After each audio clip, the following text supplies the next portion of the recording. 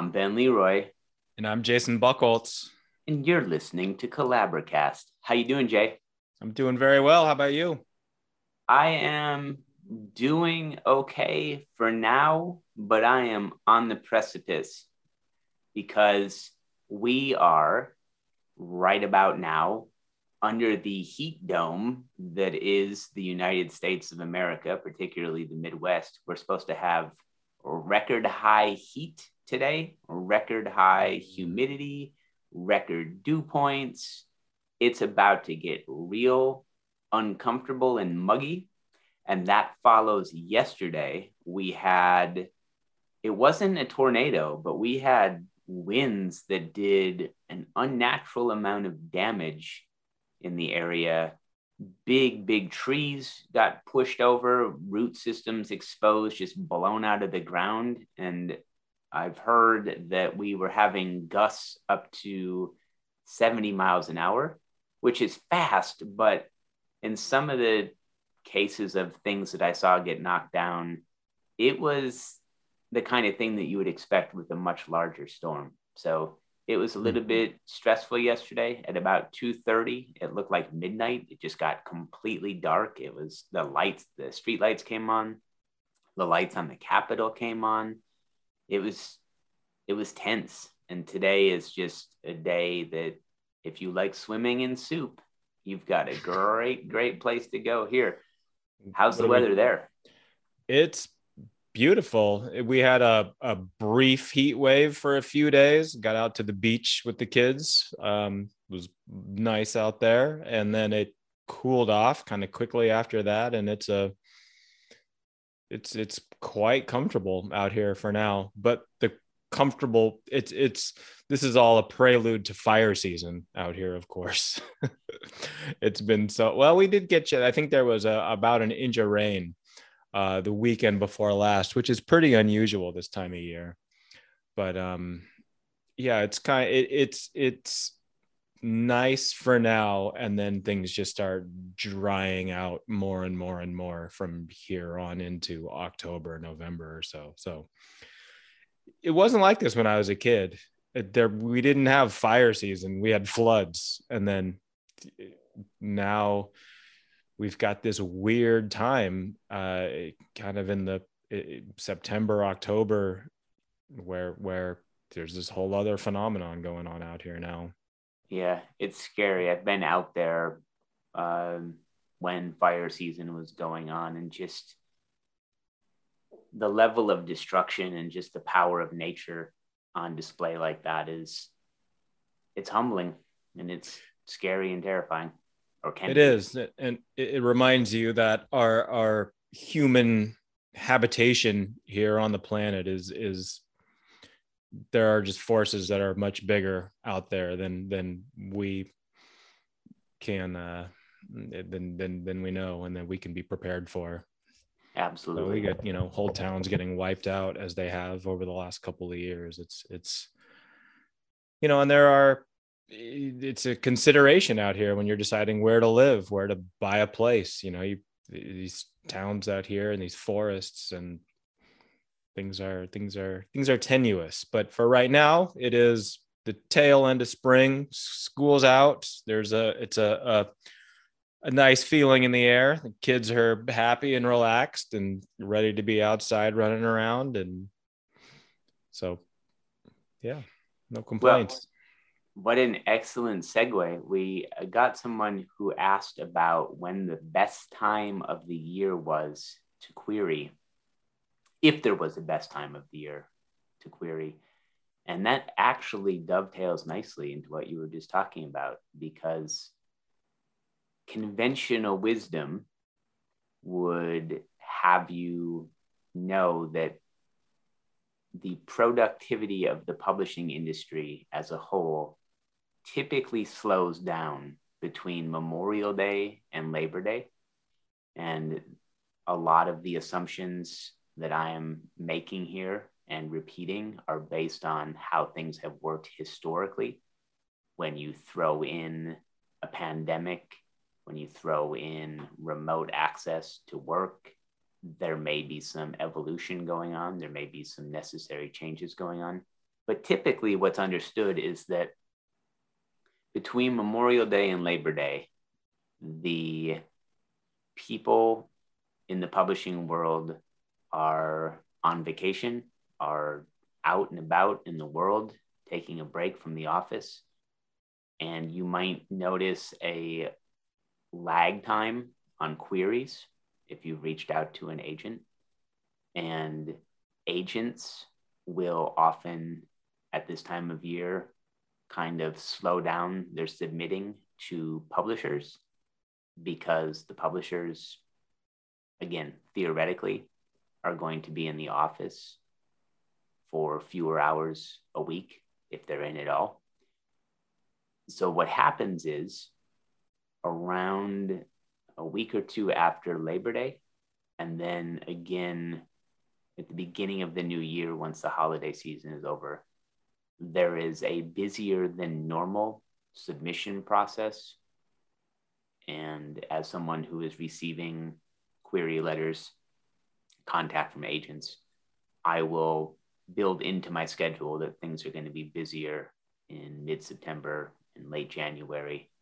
So if you are at home right now and you are feeling the pressure of getting your query letter done and getting it in the mail and crossing your fingers, know that maybe right now is a time where you can just kind of hang out with the book a little bit longer, or even the query letter a little bit longer, because your self-imposed deadlines might not really connect with just the general timeline and schedule of the publishing industry in the summer. And so giving yourself the opportunity to take a deep breath and step back is always a good thing. It's always good for the mental health. It's always good for the anxiety. Or maybe it's not. Maybe it just doubles your anxiety because you want to get something out the door. That's also a possibility. And I'm sorry if that's the case. I wasn't trying to downplay your situation too. But yeah, that's what I know. One might be tempted to think, well, it's better if I submit during this slow period, and then there's going to be less competition. I'm more likely to rise to the top of the stack. What would you say to that? I would say that I understand the impulse in thinking that way, but that there's a good bet that things aren't read in chronological order. So it's not that you are getting yourself on the top of the pile. It's just kind of, there is a swimming pool full of correspondence and you have to dive in. And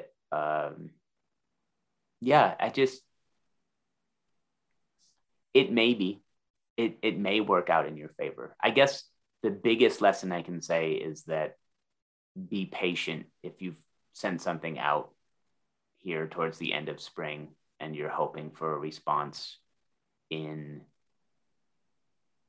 what you believe to be the assumed period of time to get a response. If someone says that they respond to queries in 2 to 4 weeks, maybe you budget that to 4 to 8 weeks. It's that kind of, don't catastrophize silence in summer as an indication of disinterest or of publishers and agents being aloof or anything like that. It's just a matter of, here is the reality that people take vacations in the summer.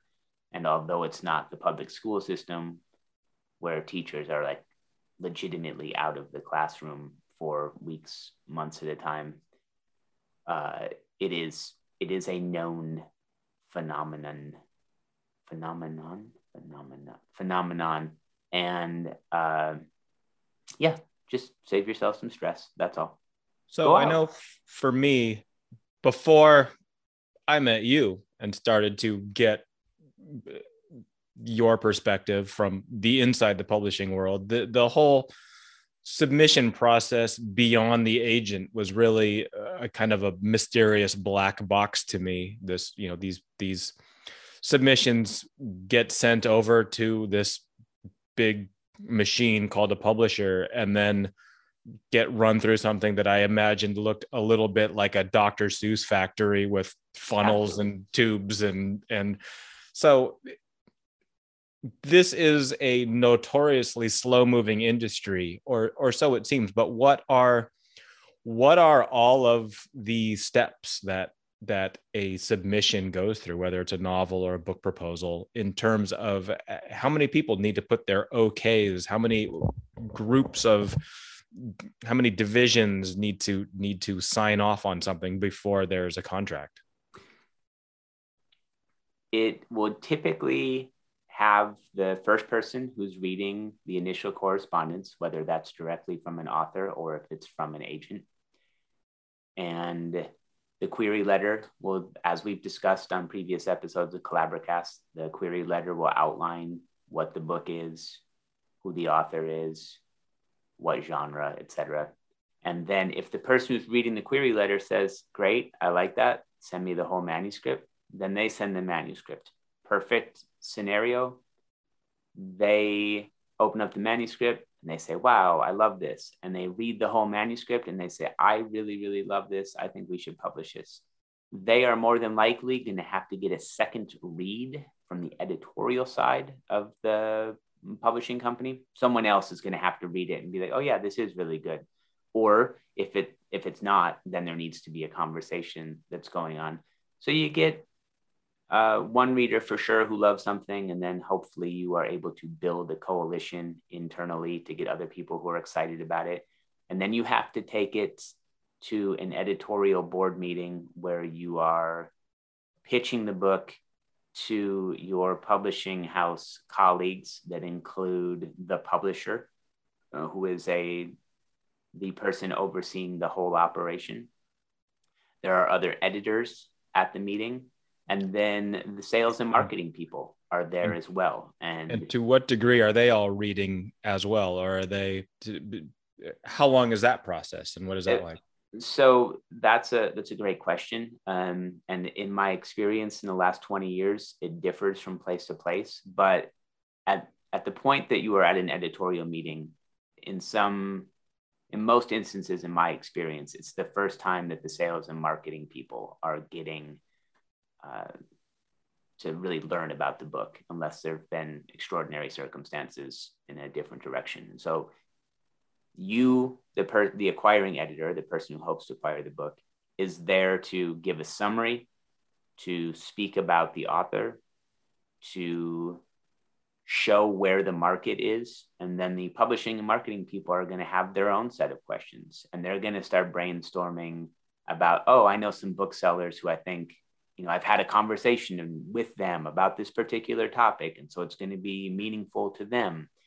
And I'll be sure to try and get buzz going, because the sales and marketing people's job, once a book is acquired and once you've gotten approval to publish it, sales and marketing have to identify who's going to buy this book from a retail and librarian standpoint, because those are the people who are going to pass it on to bookstore customers, library customers, etc.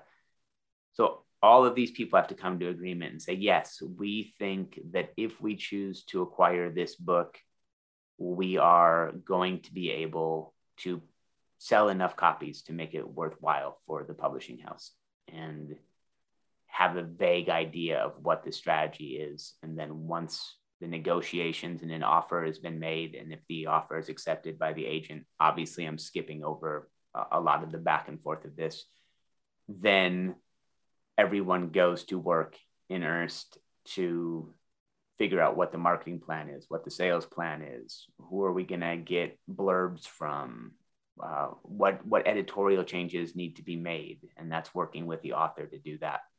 And then poof, a book just shows up. And so if in that initial process, it's July or August and half of the sales team is in Mexico and half of the marketing team is on Cape Cod, then things slow down. Right. Exactly. Precisely. And you're waiting for people to convene. You're waiting for everybody who makes those decisions to be back and engaged and able to give their input into something that is a pretty involved decision and can carry a pretty high price tag and bring about some risks to the publisher, both financial and reputationally. So these are careful decisions that they're making very deliberately in a very competitive environment. Yes. Well, unless you have anything to add to the conversation or anything else you want to cover. Oh, one thing I did want to point out. I did get Calabrist t-shirts made. So if you are a Calabrist who is listening to the podcast, if you're on YouTube, you just saw what the shirts look like. If you are not on YouTube and you heard me talking about it, you can either go to YouTube or we'll put something up on the website to show what the shirts look like. We are going to be offering them for sale in the future. So if you are interested, just make a mental note of that. Okay, now, is there anything else that you had, Mr. Buchholz? No, I think we can wrap it there. This is our final episode for the spring. When we next convene, it will indeed be summertime. We've got a whole list of topics to cover through that. As you mentioned, this is a good time to just kind of hunker down as a writer and focus on craft. Really work on, if you have an upcoming submission, work on really making that as polished as you can. You can review some of our query letter episodes for advice on that. And we'll be covering a series of craft issues, industry issues, writing issues, and so on as we shift into the summer of 22 here. And to make sure that you don't miss any of those, be sure to subscribe to the podcast wherever you get it. If you have time and you are so inclined, a rate and review is also appreciated. But until then, for story, for community, collaborators.